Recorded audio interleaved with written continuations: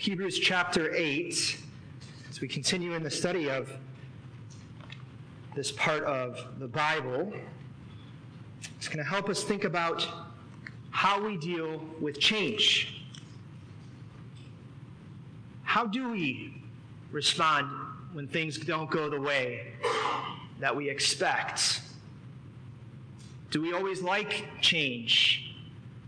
Well, it depends on what the change is, isn't it? The reality is that our world changes. We can't help that fact.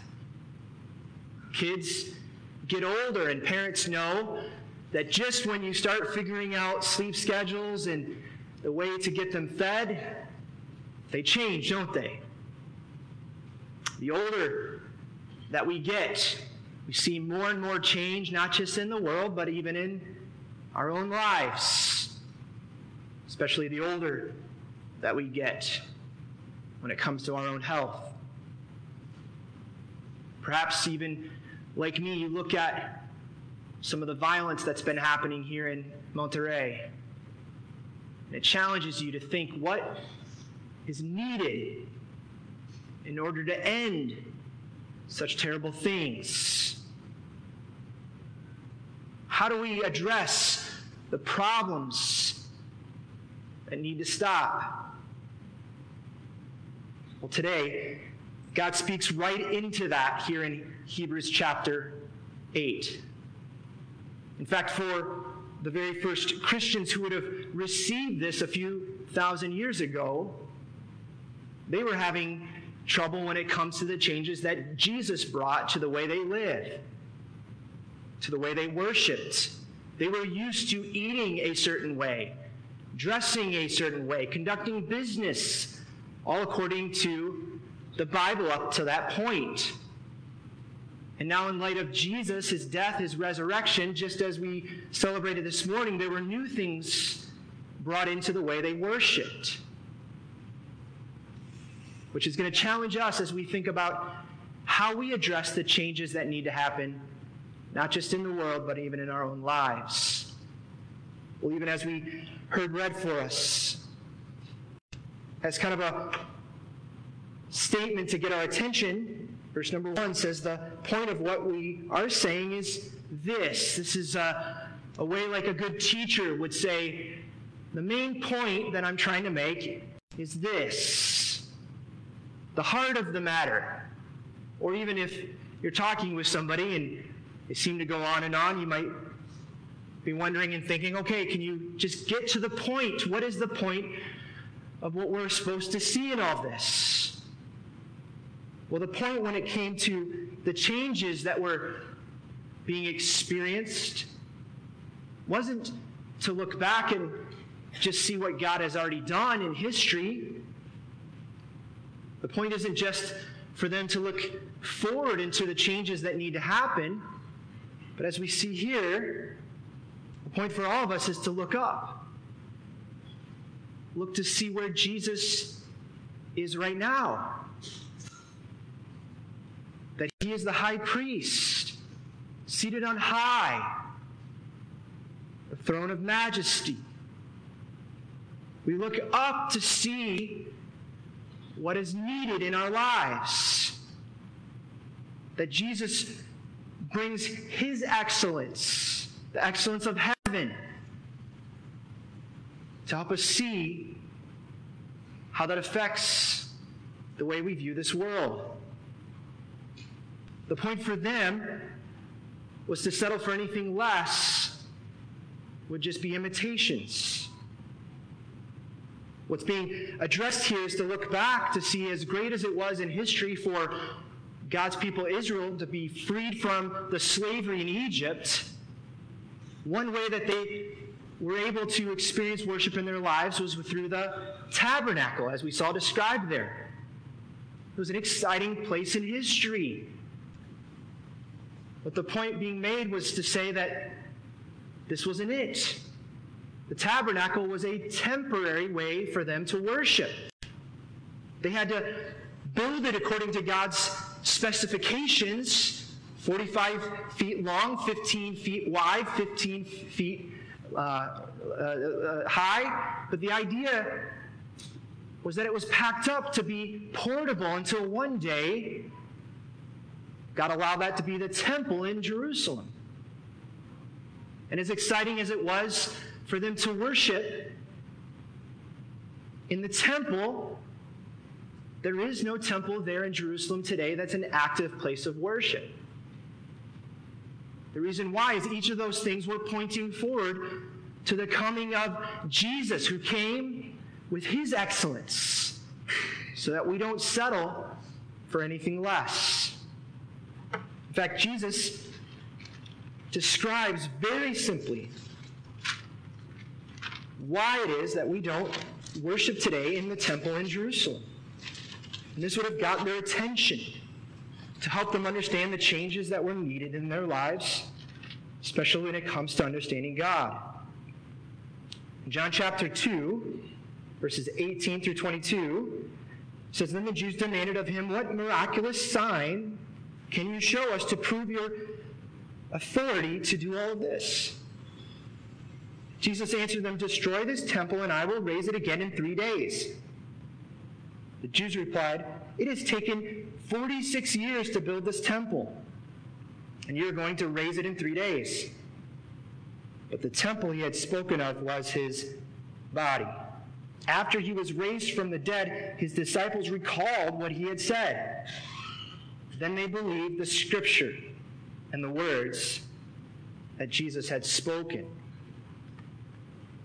They demanded to know who Jesus truly was, asking for some spiritual sign. And Jesus rightfully predicted his own death.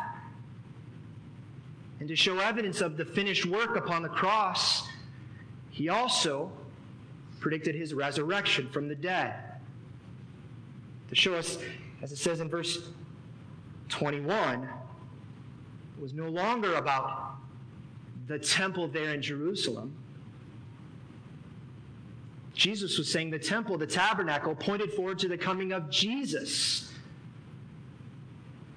who died in our place for sin. And even as we see here, the religious leaders, the Jewish people of the day, struggled with this. They said it took 46 years to build that temple. The idea for us is to see that Jesus is the true temple, better than anything else that anyone could create. But this challenges us to think when it comes to seeing change in our own lives and in this world, we need to make sure that we are inviting God's majesty, his excellence, so that we don't settle for our own attempts at perfectionism. The idea is if we don't watch it, we can start to try to think that we want change according to our own purposes. Anything less are just glimpses, just shadows of the true reality of who God is and what Jesus has done. Very practically speaking, I once heard someone say they described their life as a recovering perfectionist. I wondered what that meant, and they went on to say that they wanted good in their life. Well, that sounds wonderful. I think we would all want good to happen in our life. But the problem with this is that when we start to think that we know the good for others, that we try to solve other people's problems, and if we take it to the full conclusion, even when it comes to faith, what it does is it leads to the conclusion wrongfully that God will only accept us if we try harder, if we do better. The difficulty is, as we think about our lives in our world, is that there are certain jobs that require following great detail. The problem is that it doesn't work that way when it comes to our relationship with God and our relationship to others. As I was thinking about that, I was reminded of a professor of mine, a Bible teacher, who once shared that after grading papers all day, he was so used to trying to correct grammar mistakes that one day he went home to find that his son had written him a card probably for Father's Day. And without thinking, this professor took the card and proceeded to write all the mistakes grammarly that happened on that card, only for him to catch what he was doing and missing the point entirely. It was about his son and his son's love for him. We should be grateful. That's not how God demands of our life. Certainly, as we're going to continue to see, there are changes that we wish would happen in our hearts and in our world. But ultimately, Jesus came to redefine how we see ourselves and how we see God's love.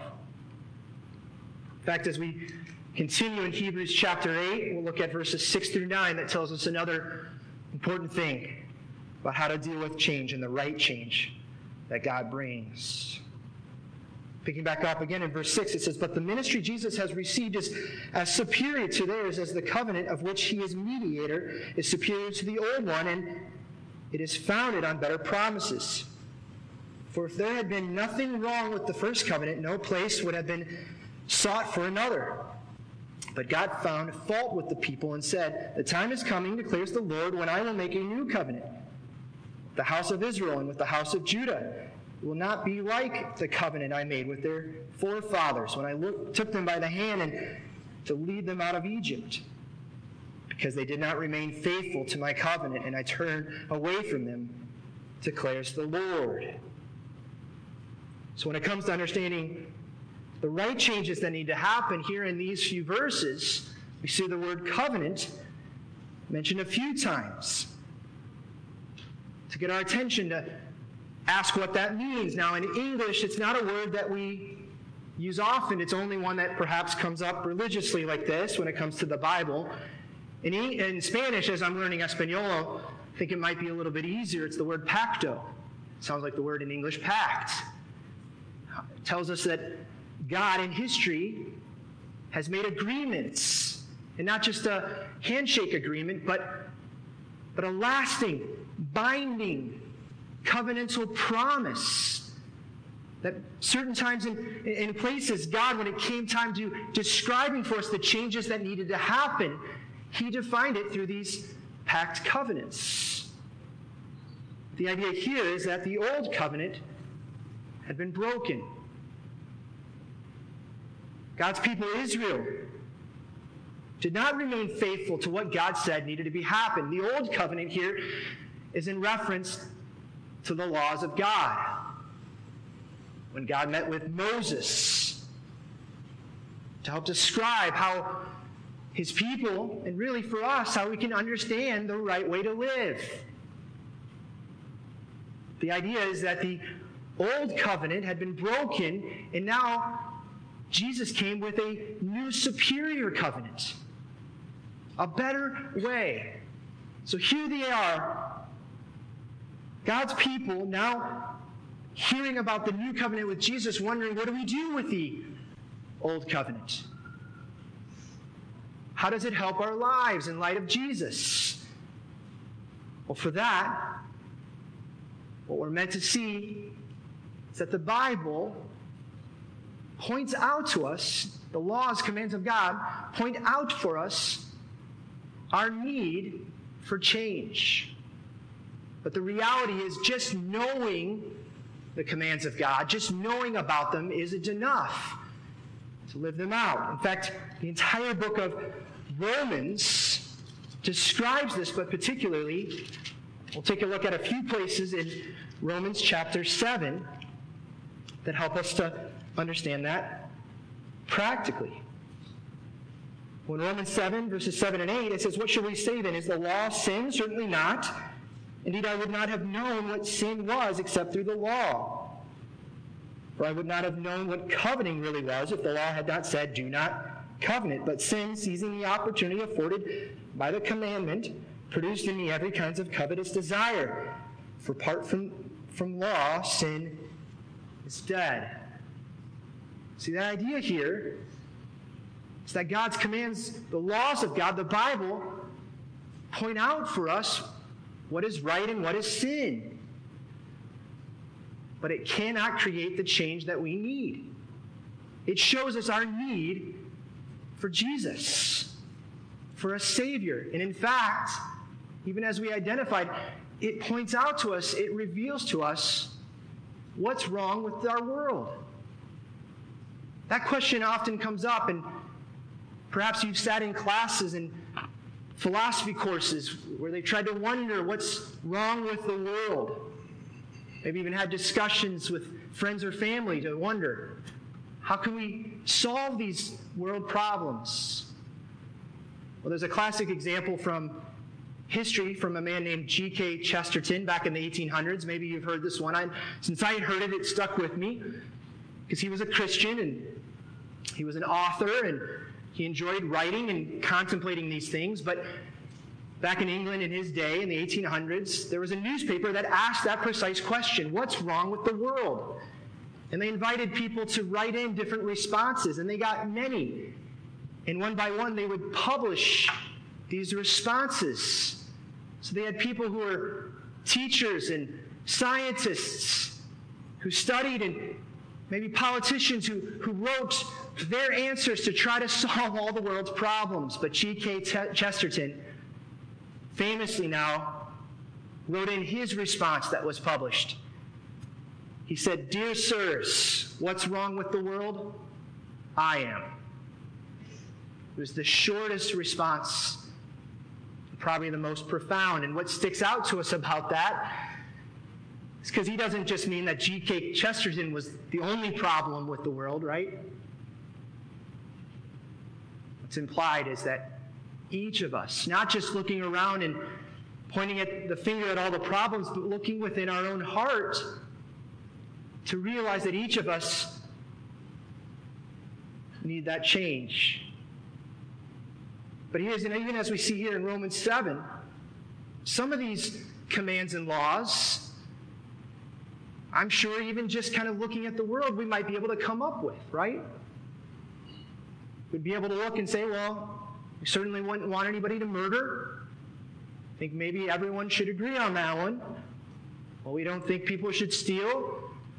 But the example given in Romans 7 to prove this point is that apart from God, we wouldn't know the right way to live to get our attention. It's pointed out the 10th command of the Big Ten, the 10 Commandments. You should not covet. That's a command that certainly gets our attention. To say when it came time for God to tell us how we ought to live, our failure to live, God says that we shouldn't even desire after what isn't ours. We should resist, have nothing to do with this jealousy within our own hearts.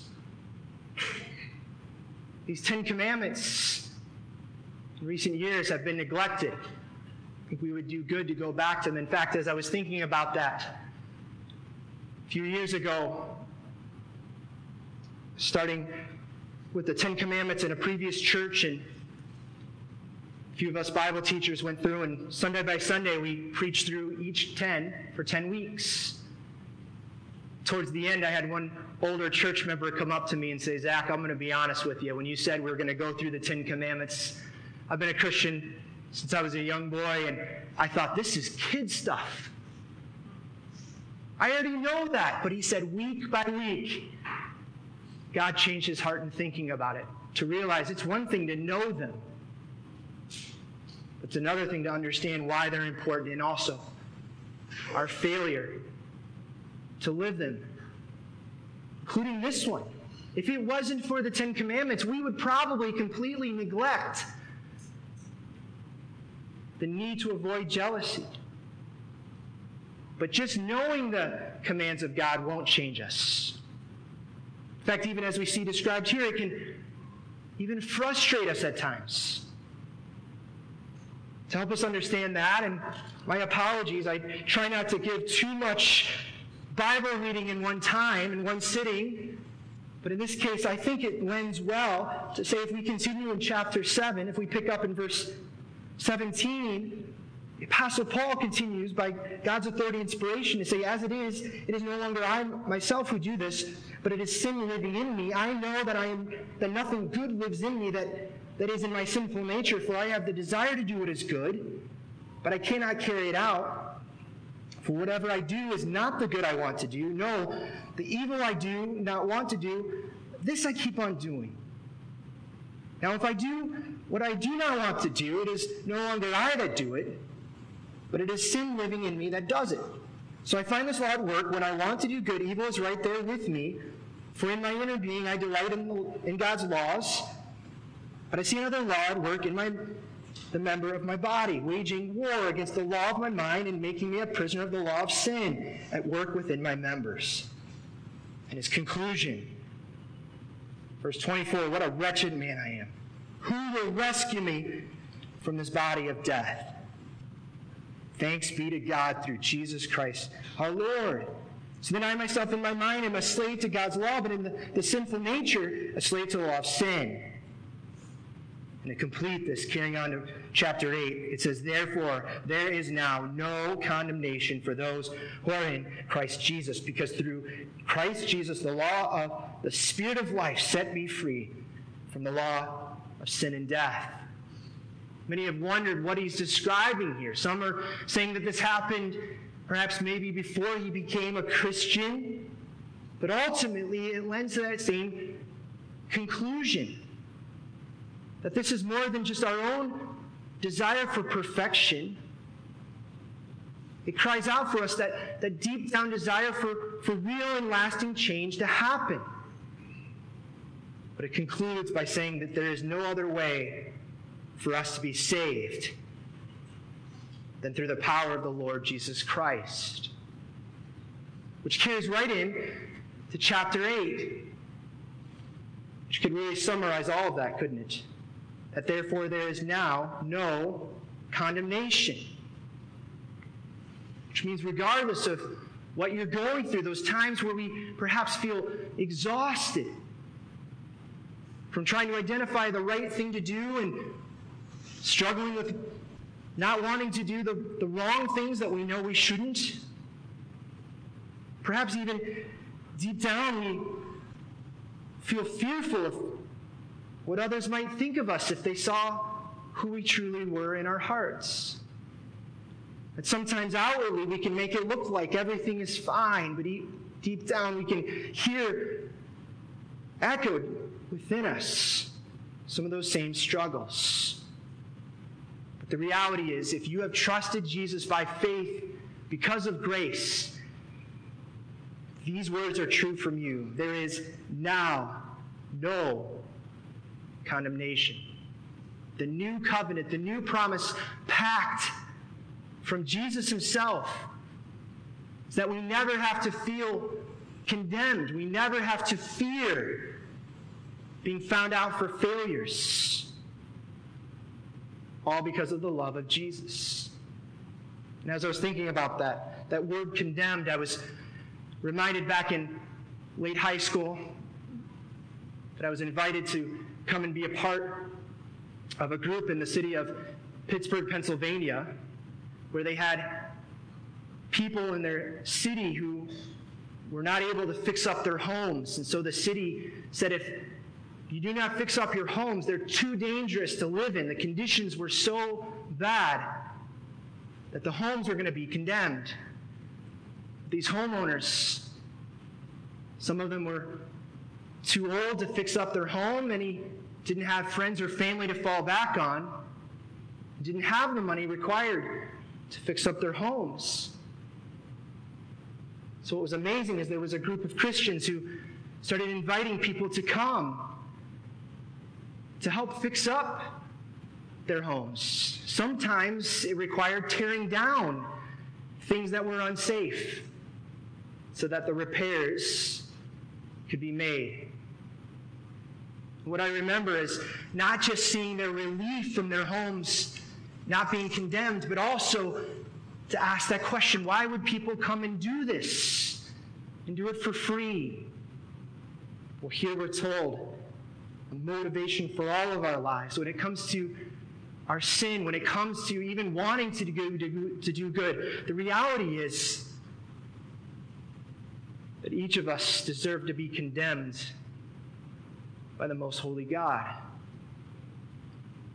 But instead of leaving us alone, praise be to Christ Jesus, who came and was condemned for us, so that now we do not have to live with the fear of being condemned. We're free to live, to love, to work, to enjoy all that God has given. For now there is no condemnation. Finally, as we finish Romans chapter 8 together, we'll look at verses 10 through 13, these last three verses. Point out to us a final way that we can see real and lasting change in our lives.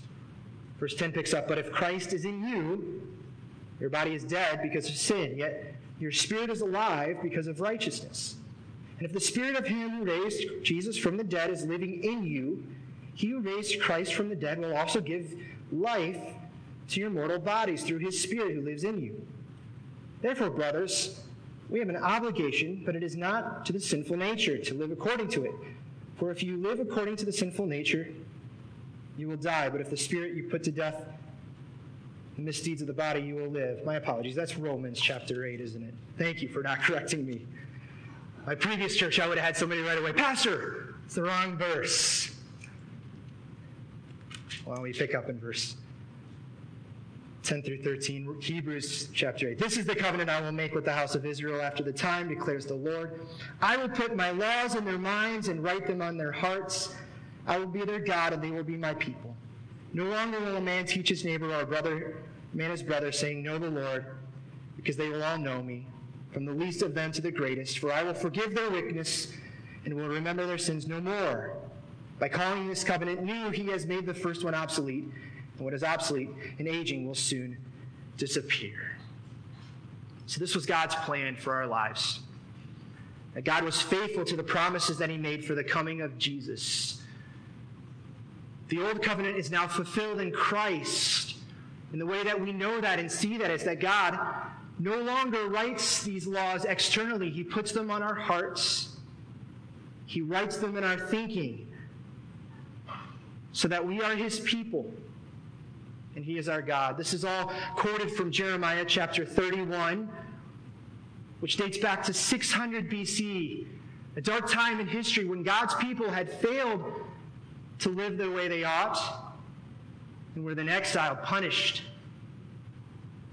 no longer to worship freely, all because they misunderstood who God is. But now we see, according to Hebrews chapter 8, that the old ways are now obsolete. It's no longer about do this, do that, or else.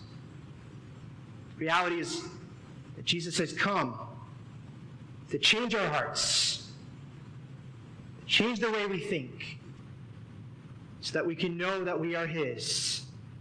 It's no longer about trying to do more, to be better, to force these changes. The reality is if we try to do them on our own, we'll end up being frustrated, just as we saw back in Romans. The reality is if we don't watch it, we can miscommunicate this in the way that we live this out. I once heard about a gentleman who was attending a Christian college, university, and he got caught disobeying the rules. Surprisingly, they didn't kick him out, but what he said they did to him was worse. He said they shunned him, they ignored him, they wouldn't talk to him. And as hard as that was, strangely enough, some of his friends that also did what he did, who didn't get caught, they also shunned him. They also ignored him. He said what it did was reinforce to him is that what he needs to do is just be better, try harder, live perfectly. Instead of realizing what Jesus says over and over, what the Bible says over and over, is that true, real, lasting change starts in our hearts. This gentleman realized he needed to change, but he wasn't given an opportunity to make those changes. See, as we listen to God's word, as we rely on his Spirit, he changes our thinking, he changes our hearts, So that even if we don't change, the reality is God still loves us anyway. What it means to follow Jesus under the new covenant, the new promises that we are gifted, is that it's not just about trying harder. It's not just about doing better. The issue isn't just about focusing on change in ourselves and in others. The focus needs to be on God's love.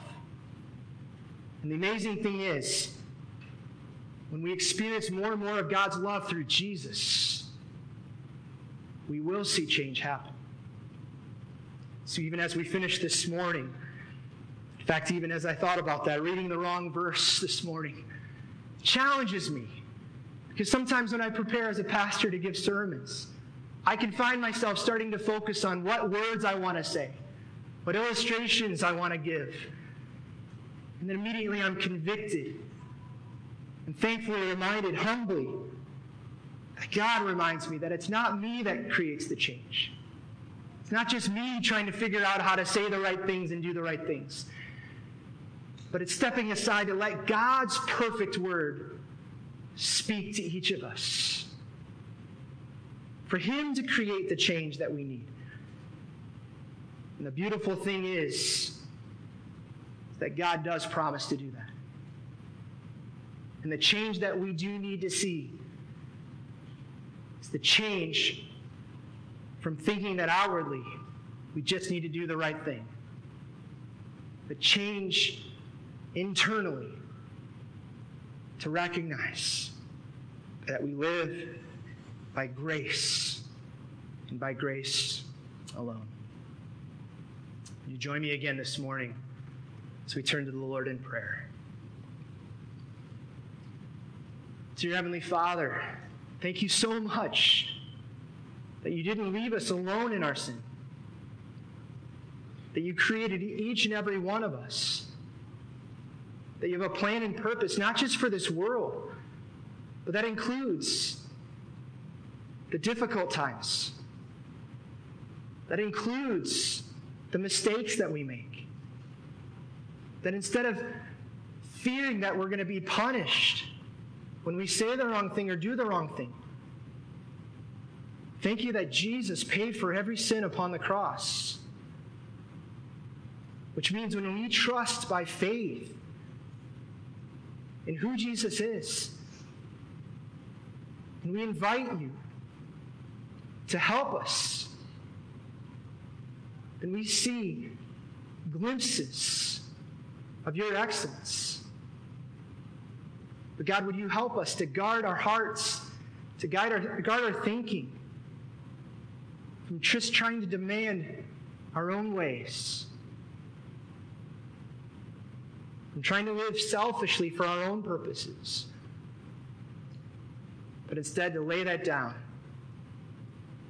to pray your kingdom come, for more of heaven to be a part of this world that we so eagerly look forward to seeing completed for all of eternity. God, we pray for the country of Mexico. We pray for Monterrey. We pray for safety. Just as we pray for places in the world where there are people who are not able to even gather like this out of fear for their own life. We can take comfort to know that you promise to be with us, to guide us as our great refuge and strength, solid rock upon which we stand. We give you thanks, all in the name of Jesus Christ. Amen and amen.